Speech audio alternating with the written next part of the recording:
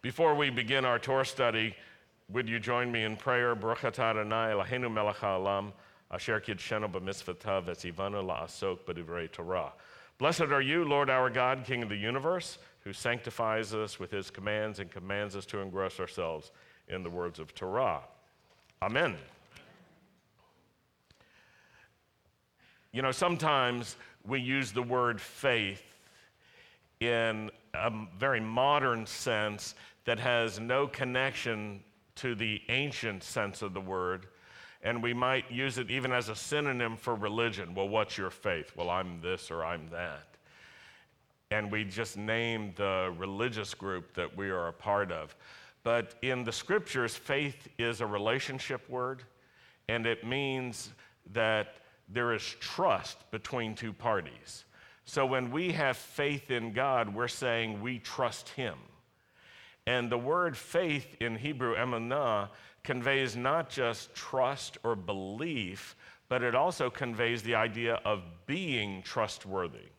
So we who are full of faith need to be faithful to God. And it's one thing to say that we believe in God. Yeshua did not consider that a very lofty statement. He said even demons are capable of saying that. There is a God. It's a whole other thing to actually trust God and to live in a way that consistently reflects that trust.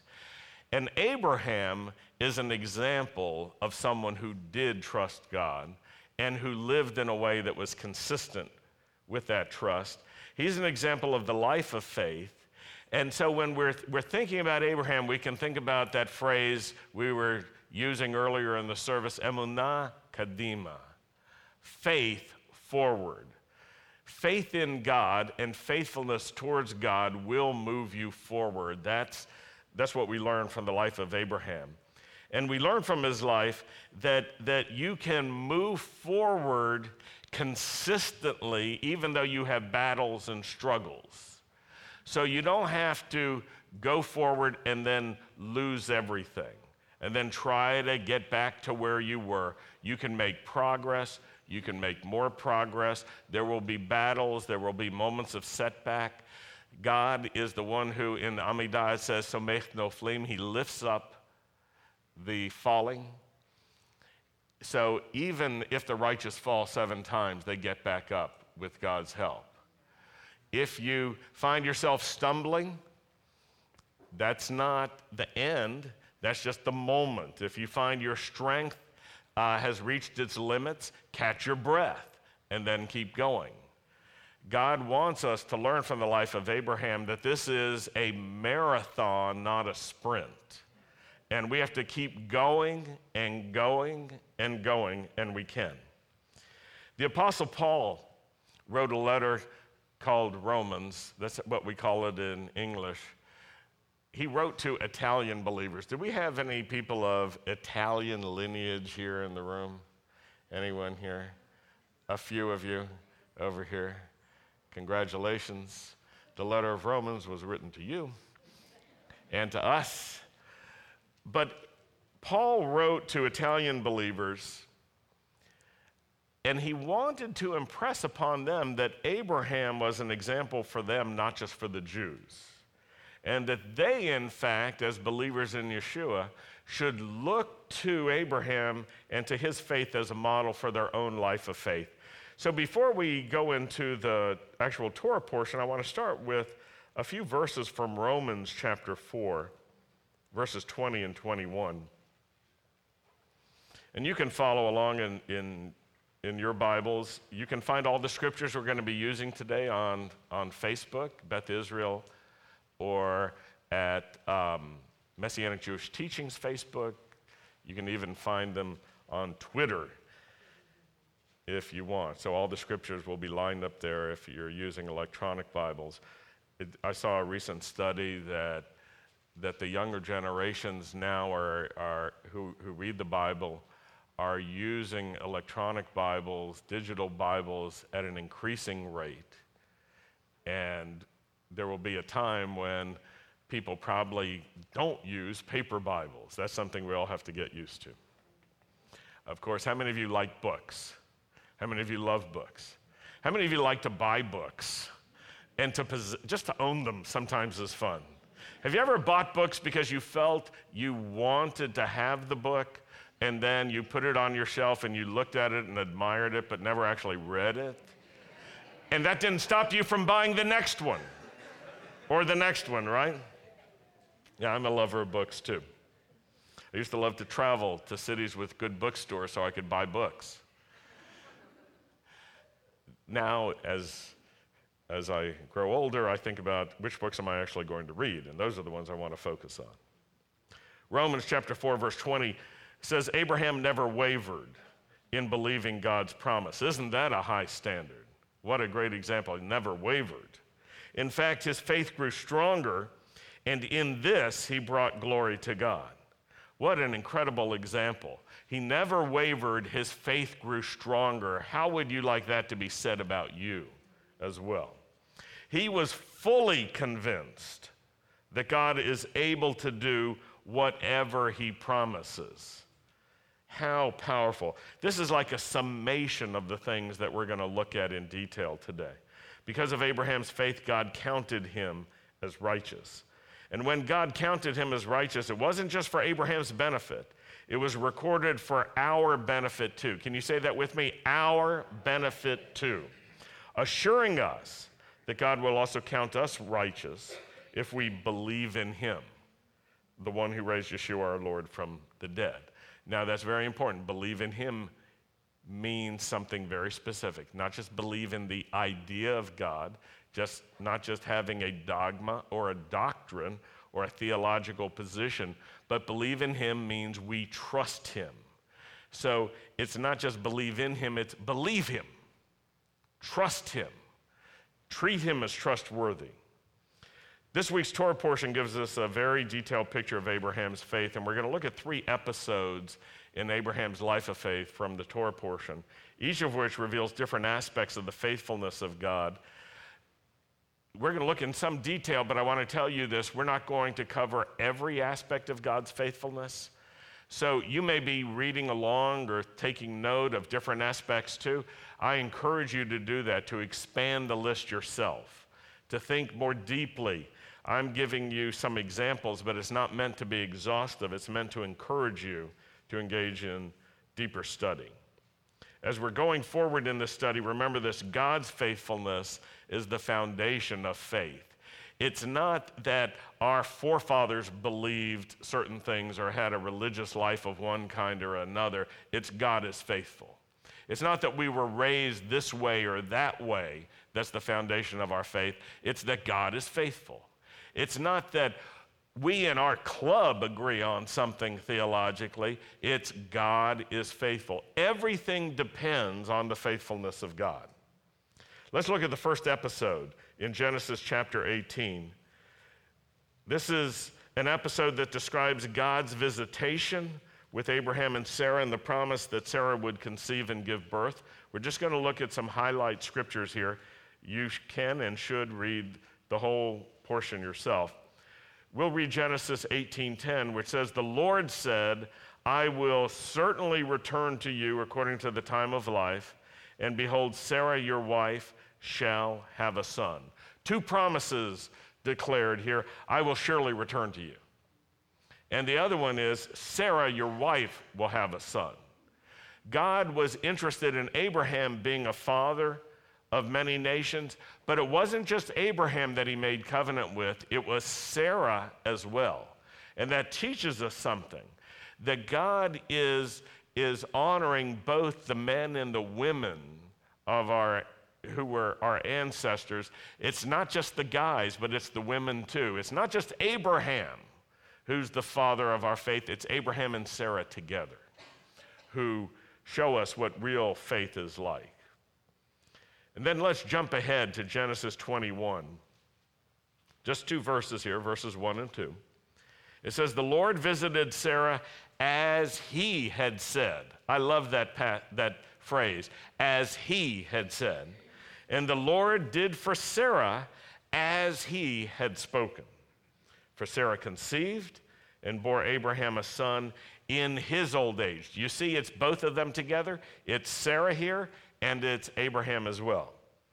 at the set time of which God had spoken to him. So remember the promise in Genesis 18, I will surely return and Sarah will have a son. And here we have the description of that being fulfilled. God returns as he had said. Say that with me, as he had said. And the Lord did for Sarah as he had spoken. Let's say that, as he had spoken, as he had said, as he had spoken. She conceived, she bore Abraham a son in his old age at the set time of which God had spoken to him. I know a lot of young people who want to have kids. I know very few elderly people who want to have kids. I can't think of one right now.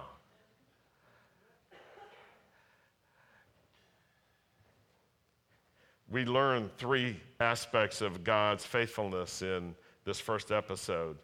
The first aspect is this: God's timing is perfect. I want you to repeat that with me. God's timing is perfect. You see, God said, I'm going to come back, and Sarah's going to conceive, and here's when it's going to happen, and then he does. So God doesn't get it almost right. He's not saying, I'm not exactly sure how these things work, and I will approximately be back at the near time. No, he comes exactly when he said he would come. His timing is perfect. You see, Abraham and Sarah trusted the Lord because the Lord had said, I will do this at the set time. And so you and I can trust God in his perfect timing. There are times when God will say to us now. And you know what that means? You're good. That's right. Now means now. And there are other times when he'll say later. And what does that mean? You're doing very well.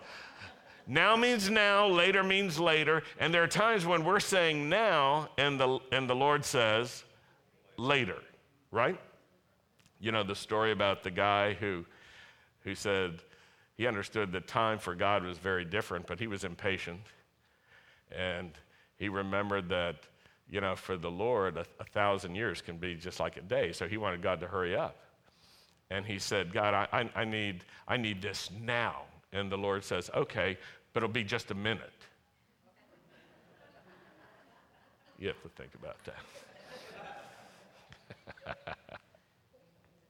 God's timing is perfect. You and I can discover how faith in God includes faith in his timing. We trust him for his timing.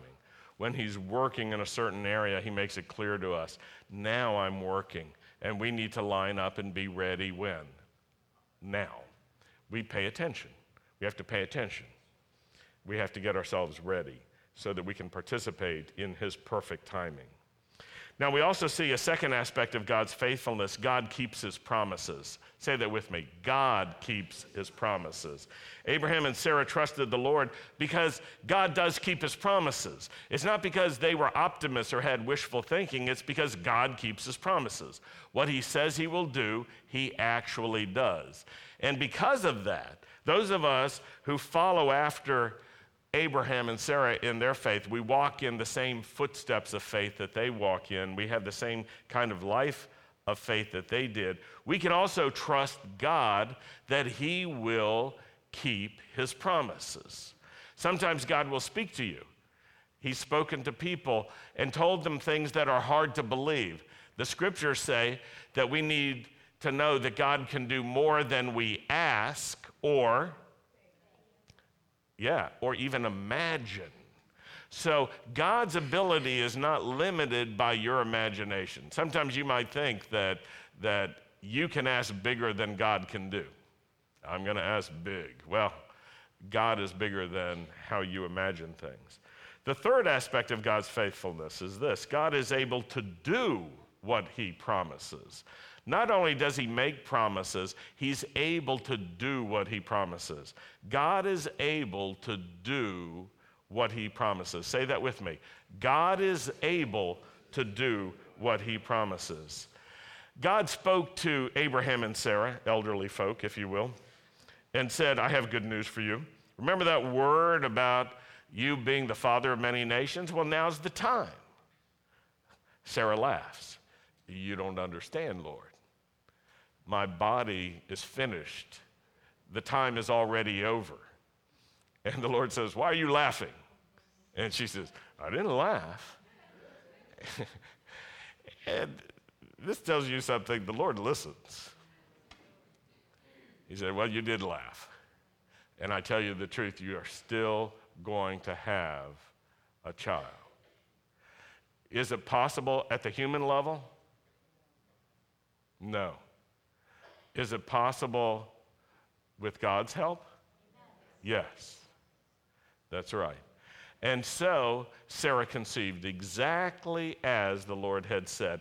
It was the will of God to wait. There are times, I think, when the covenant children of Israel they're hard to be born. Does that make sense? It's hard to bring them forth because God wants to do it in such a way that it demonstrates his hand is upon each of those children, that there is a miracle associated and an unlikely set of circumstances as well. Sarah trusted the Lord because God is able to do what he says. They could not do in their own power what God said he would do. Sometimes people know what God wants to do, but they don't actually believe that it can happen because in their power it can't happen. And according to their ability to bring things into reality, it's impossible. And yet, as God said to Abraham, is anything too difficult for me? Your ability to imagine how hard it is does not limit God. God is still more powerful than your limitations and your imaginations. We can trust that God is able to do what he promises. Years ago, back in 1997, I was responsible for planting new congregations, Messianic congregations in the former Soviet Union. And we were starting new congregations really at a rate that was faster than we could find people to lead the congregations because it was a whole new era over there. And I was having to find men who had a calling, men and women who had a calling to serve together to lead brand new congregations, and I couldn't find enough of them. There was a point where I was desperate. I was praying, I was frustrated. And I just said, Lord, I can't find them. I know you've called me to raise up shepherds for the house of Israel, but I can't find them. And then out of that desperation, I prayed this surprise prayer. Lord, I can't find them. Would you bring them to me? And I don't want to say that the Holy Spirit exactly responded this way, but this is how I understood it. He said, well, duh. That's how I understood it. That's how I understood it. It was like the Holy Spirit was saying, of course you can't find them. Of course I can bring them. Why didn't you ask me earlier? I've been waiting for you.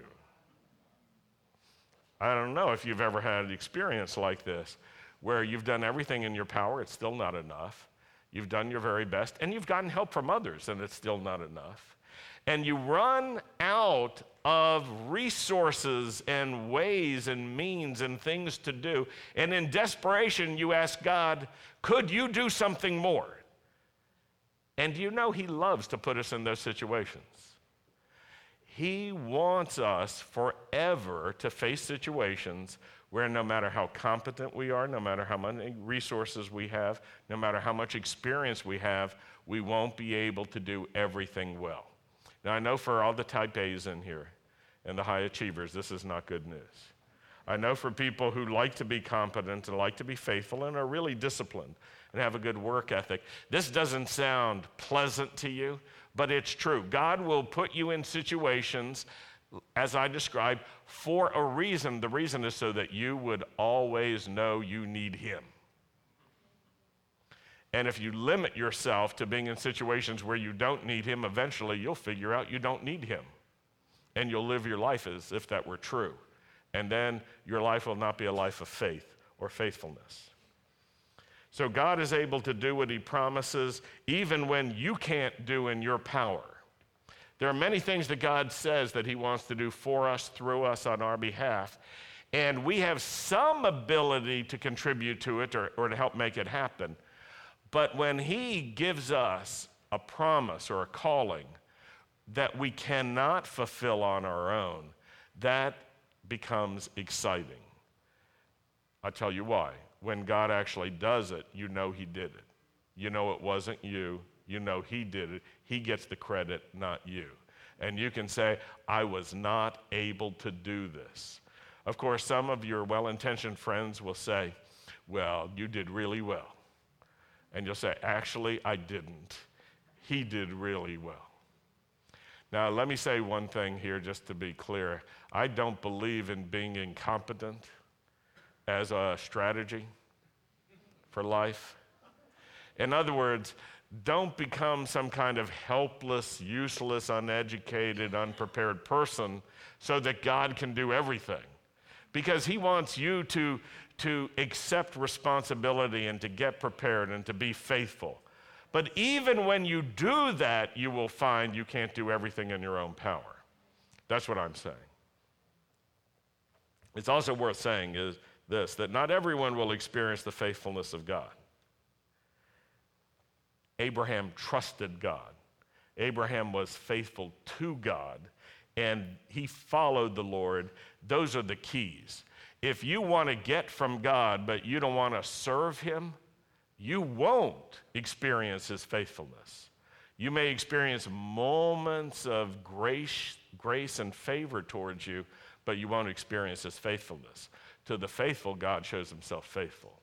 You want to experience God the way Abraham experienced, maybe not the same details, but the same kind of experience, you have to walk the way Abraham walked, trusting God. This is the key. Let's go to the second episode, episode 2. Also in Genesis 18, God tells Abraham that he will destroy Sodom and Gomorrah. We're going to look at Genesis 18, verses 20 through 33. The Lord said, because the outcry against Sodom and Gomorrah is great. The Hebrew actually says the outcry of Sodom and Gomorrah is great. So it's a challenging thought. Because their sin is very grave. Verse 21, I will go down now. That little phrase in verse 21, I will go down now, is a provocative statement for all Maimonidean Jews. For all Jews who have trusted Maimonides' conclusion that God has no corporality, no physicality, this is a real challenge because the Torah is quoting God saying, I will go down now. And it gets even more challenging as we'll see in a minute. I will go down now. Now, for Messianic Jews, this is not problematic. We believe that God can come down. Now, for that matter, for Moses, it wasn't problematic. Now, Moses Maimonides and Moses Rabbeinu are two different guys. And Moses Rabbeinu was able to record in Torah that God came down when he was on Mount Sinai and stood next to him, physically local to him, in the same way that we read here that the Lord did with Abraham. I will go down now and see whether they have done altogether according to the outcry that has come to me, and if not, I will know. So take notice of this, that the presence of God is in a specific place here. God goes down. But let me ask you a question. If God goes down and visits Abraham, is that the only place he's at in the universe? No, he can be in more than one place. In fact, he can be anywhere and everywhere that he chooses to be. So in this way, God is different from us. So God is also omnipresent. He's also able to be anywhere and everywhere. The fact that he is locally present does not limit him from being present any other place he wants to be. Verse 22, then the men turned away from there and went toward Sodom, but Abraham still stood before the Lord. Of course, some people who have difficulty with the idea that God can come down read that phrase, Abraham still stood before the Lord, as being sort of a posture of reverence to God, that he was looking to the invisible God who wasn't actually present there. And yet verse 23 makes it clear it was otherwise, because it says Abraham came near. And in Torah, when the word translated here came near is used, it's typically almost exclusively used to describe a physical approach. And so we can read it in that fashion because that's the correct fashion here. Abraham came near to the Lord. In other words, the Lord came down and Abraham came closer to him. Do you get that picture? That's a challenging picture unless you have understood that Torah is trying to convey something to us about the local presence of God and what it means and what it looks like. And then you can take at face value the story of Genesis 18, which is when God visits Abraham, there's some ambiguity about what he looks like. Is he a man? Is he an angel? Is he the Lord? And as you read this entire parsha, you'll see that it turns out that God manifests himself in these diverse ways, and yet it is the Lord. Sometimes the Lord appears as a man. Now that's important to us. I was talking to one Orthodox rabbi who said, well, where do you see Yeshua in Torah? I said, I see him with Abraham. And that was a shock, because many people have already said it's impossible. Now, once you say it's impossible, you have to read these passages very, very differently. You have to read out the simplicity of the descriptions and say, I know what it says, but it means the exact opposite. And you can hide behind the idea, oh, this is the Torah is written in the language of man. Well, that's not what this is about, because you can convey in the language of man something very clear and precise. And this is clear and precise. And it describes the locality, the physical locality of God in that place. Abraham came near and he said, would you also destroy the righteous with the wicked?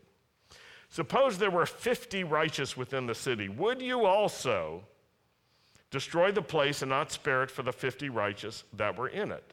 Far be it from you to do such a thing as this, to slay the righteous with the wicked, so that the righteous should be as the wicked. Far be it from you. Shall not the judge of all the earth do right?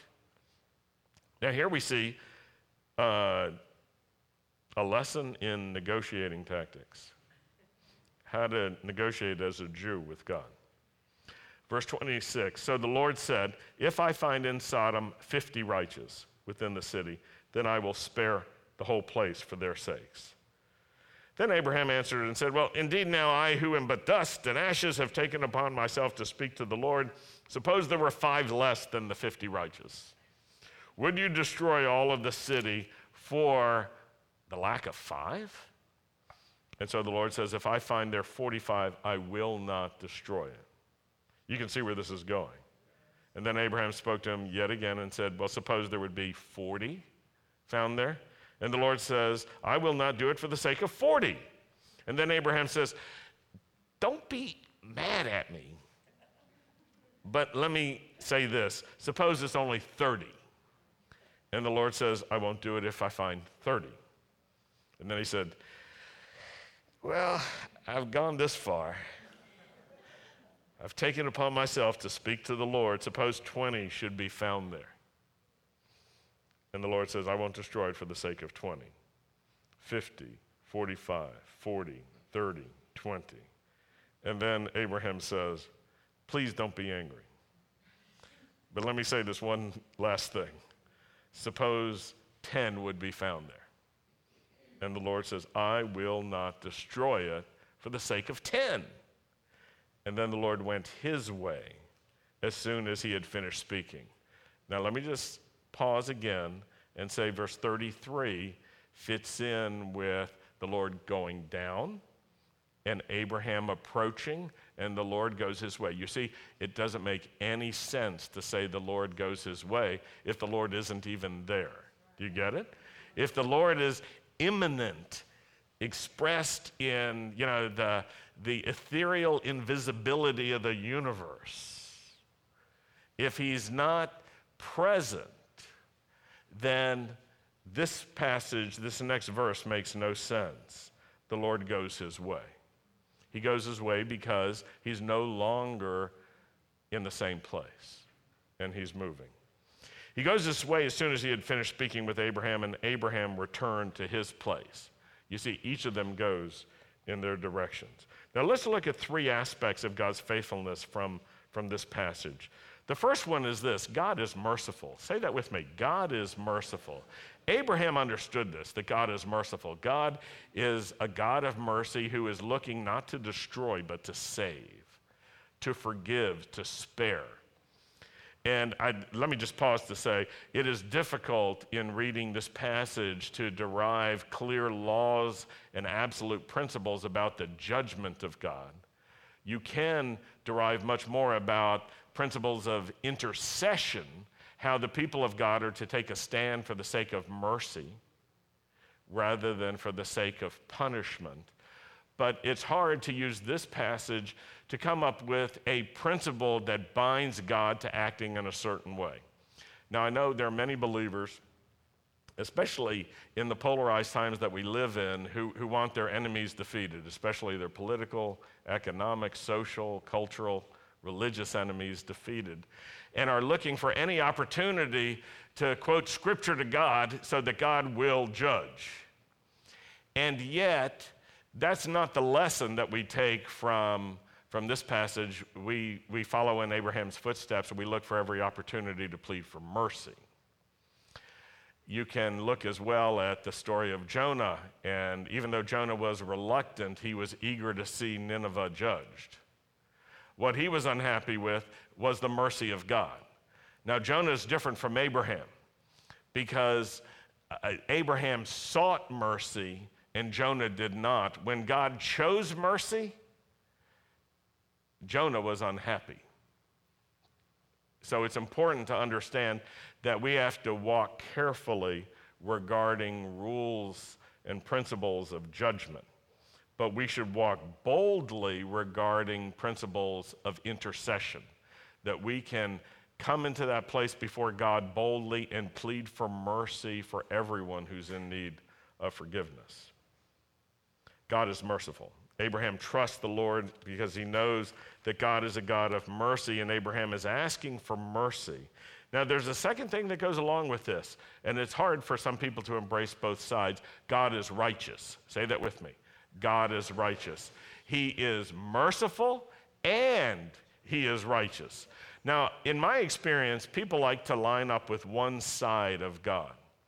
And so there are people who they're on the mercy wing, and there are other people who are on the righteous wing, and they argue with each other. They don't like each other's theology. And I believe that God isn't torn, that he doesn't have two different ways of looking at things. He unites mercy and righteousness, and it's his plan that mercy would triumph over justice. The reason being, if justice triumphs over mercy, we're all cooked, we're dead, we're smoked, it's over. That's it. So it's the will of God that mercy triumph, but that does not mean that God is not righteous. He is righteous. And so we have to embrace his righteousness as well. And Abraham trusts in God's righteousness and also says, Lord, I'm appealing to your mercy based on how you will treat the righteous of God. You will spare the faithful. I know that. So Abraham appeals to God's commitment to the righteous, and he asks God to spare all of Sodom and Gomorrah for the sake of the righteous there, and negotiates it down to 10. God, if there are 10 righteous, spare the city. So you know what that means? There are not even 10 in the city. Now here's the third thing that many people stumble with. God has authority. Say that with me. God has authority. He's merciful, he's righteous, and he has authority. You know what that means? He gets the last word. Abraham trusts in God's authority. He appeals to God's mercy. He appeals to his righteousness, and yet he bows to God's authority. Abraham accepts God's authority in several ways. God's verdict, his evaluation, his declaration of what's right and what's wrong, and God's use of power as well. How do we know what's right and wrong? From the revelation God gives to us. Your conscience can tell you some things, but it's not perfect.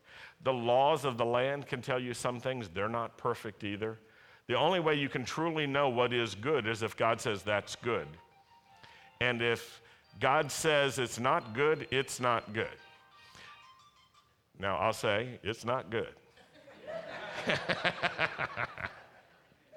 I encourage all of you to take your cell phones, put them on buzz or silence or whatever you have to do. Thank you. God has authority, and he uses his authority mercifully and righteously so we can trust God as he shows his authority. Sometimes, as human beings, we want to have authority, but God is actually the one who has the authority. We have to learn to bow to his authority. That's part of his faithfulness to us. The third episode, the last episode to look at, the Akedah, the binding of Isaac, Genesis chapter 22, we'll start in verse 1 there. It came to pass after these things. You see, Isaac's been born. We've read about that. He was promised, then he was born. Now it came to pass after these things that God tested Abraham and said to him, Abraham. And he said, here I am. Now how do you say here I am in Hebrew? Hineni, Hineni. And it has several different meanings. Hineni means literally here I am or here am I. It also means at your service. Asus ordenes, it means awaiting your command, literally. It's to be understood that way. It's not just saying, yo. It's also saying, I stand before you waiting for you to tell me what's next. That's not the only meaning, but when someone answers God in that way, it carries that meaning. Hineni. Verse 2, and then the Lord said, take now your son, your only son Isaac, whom you love, and go to the land of Moriah and offer him there as a burnt offering on one of the mountains of which I shall tell you. And we see in this that God is giving direction to Abraham. And we can trust the Lord when he gives us direction. But let's keep going to verse 6. So Abraham took the wood of the burnt offering, laid it on Isaac his son, who's now a young man. He took the fire in his hand and a knife, and the two of them went together. But Isaac spoke to Abraham his father and said, my father. And Abraham said, Hineni, my son. Here I am. You can count on me. And I want you to take notice of the language of intimacy and relationship here. I want you to notice that Isaac calls out to Abraham, and what does he say? Avraham. Does he say that?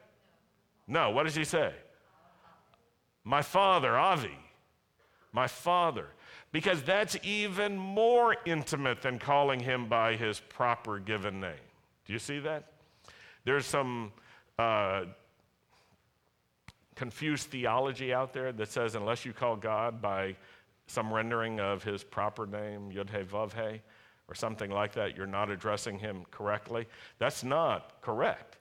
That is absolutely not correct. Because the greatest intimate way to address God is to say, Abba, Father, Daddy. That's even greater. And we see the example. You see, don't get lost in theology. Remember, the covenant that God makes with us is a relational and familial covenant too, a covenant of intimacy, where we are sons and daughters of the living God. And you see this played out. Isaac speaks to Abraham, his father, and says, my father, intimacy, connection. And Abraham says, here I am, my son. And then he says, look, the fire and the wood, but where is the lamb for a burnt offering? And Abraham said, my son. You see that? Again, my son. God will provide for himself the lamb for a burnt offering. And so the two of them went together. But the angel of the Lord called to him from heaven and said, Avraham, Avraham. This is so challenging. He says, here I am, Hineni. The angel of the Lord calls. In most cases, when the angel of the Lord is used to describe someone in the scriptures. It's describing God himself coming down to the earth and demonstrating some kind of physicality or some manifestation that's visible, that can be seen. Often the angel of the Lord looks like a man, not like an angel. And so what's unusual is that the angel of the Lord is calling from where? From heaven. Isn't that interesting?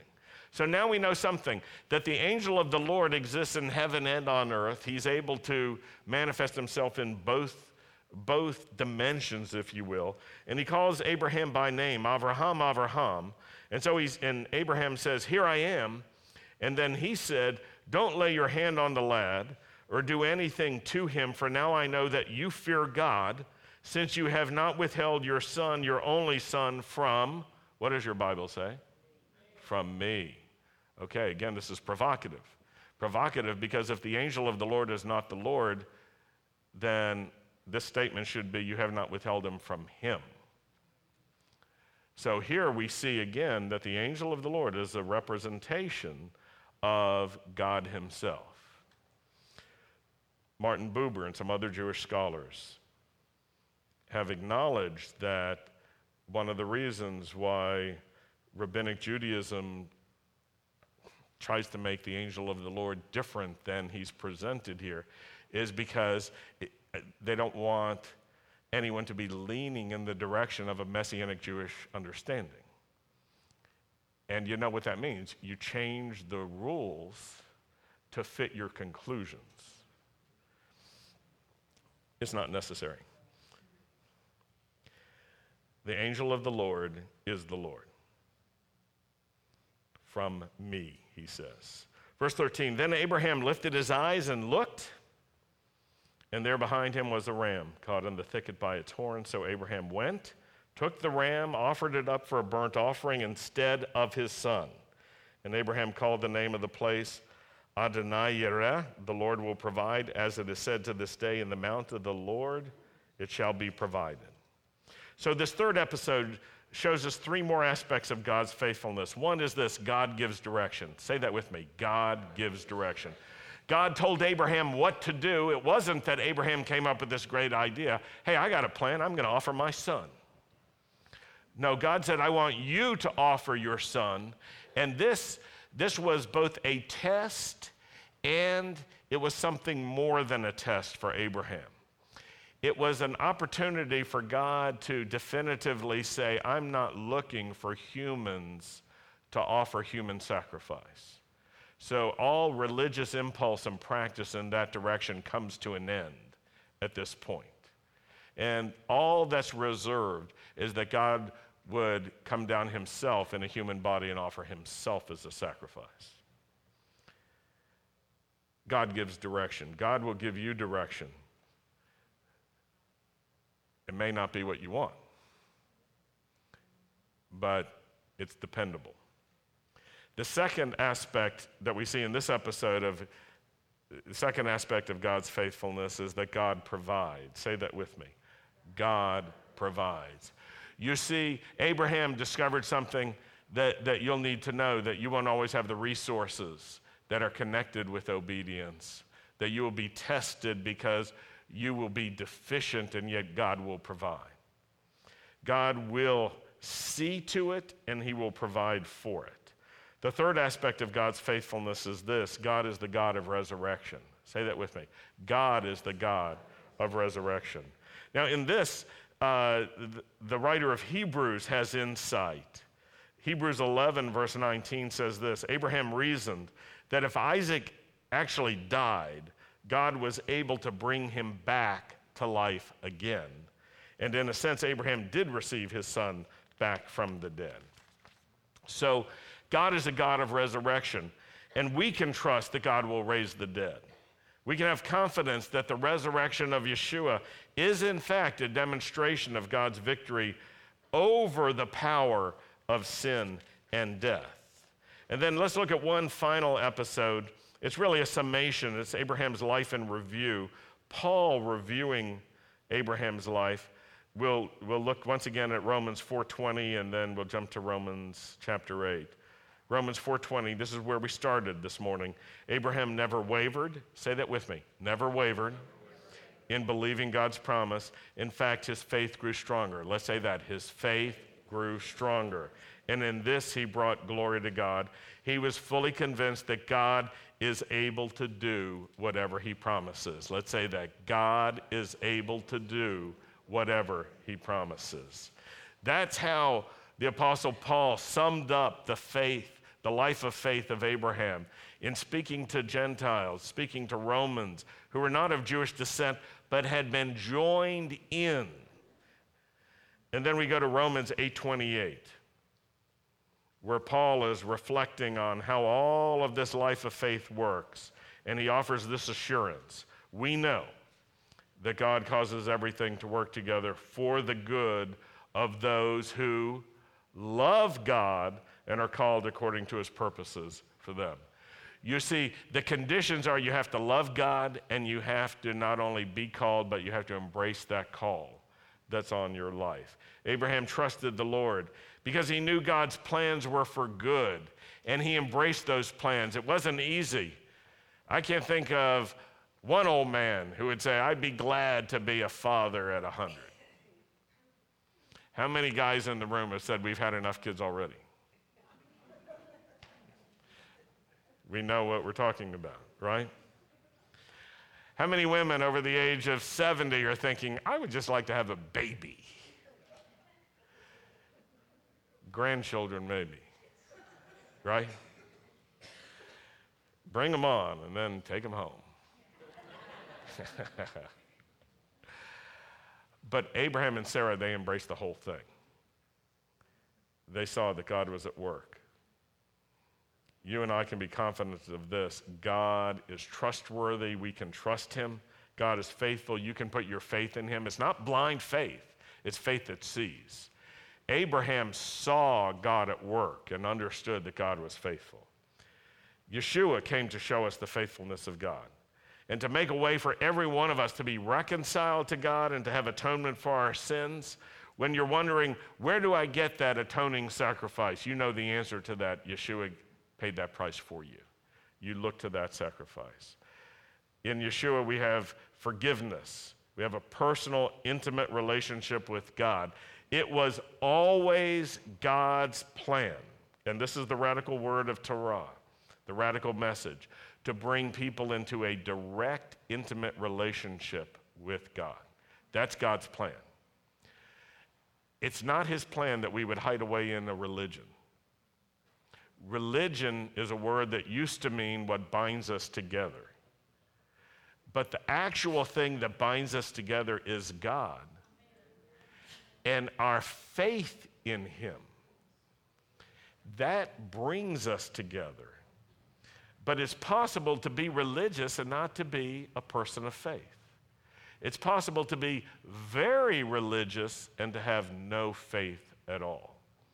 What we see in the life of Abraham, Isaac, Jacob, Moses, David, the prophets, is they did not just have an outward religious life, they had a true spiritual life.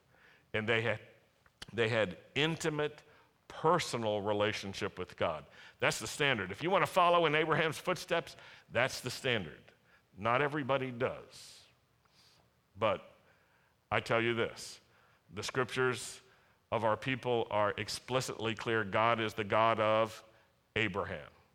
God is the God of Isaac. God is the God of Jacob. You see, he's presenting himself this way. The God of Israel is the God of Abraham, Isaac, and Jacob.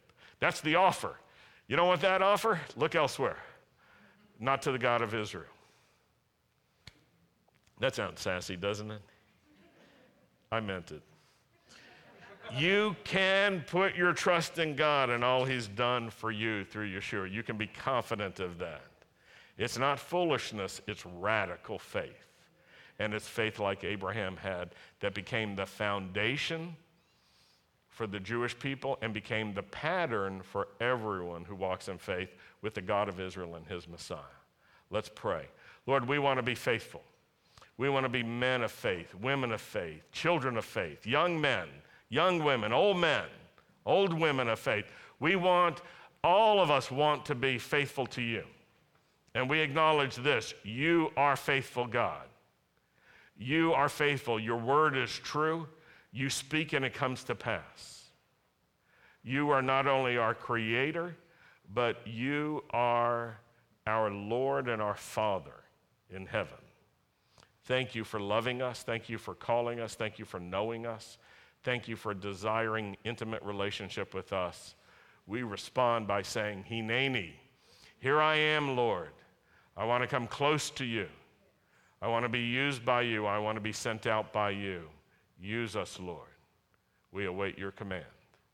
In Yeshua's name we pray. Amen. Let's close with Aaron's blessing. Can everyone stand up? You don't want to stand alone. I don't want to stand alone. Thank you, Rick.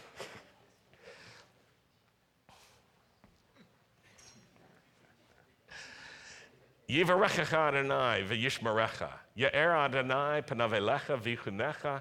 Yisa Adonai panav elecha v'yasem lecha shalom. The Lord bless you and keep you. The Lord cause the light of his face to shine upon you. The Lord be gracious to you. The Lord lift up his face to you and give you his peace. In the name of Yeshua, the Prince of Peace. Amen. Shabbat shalom. Shabbat shalom.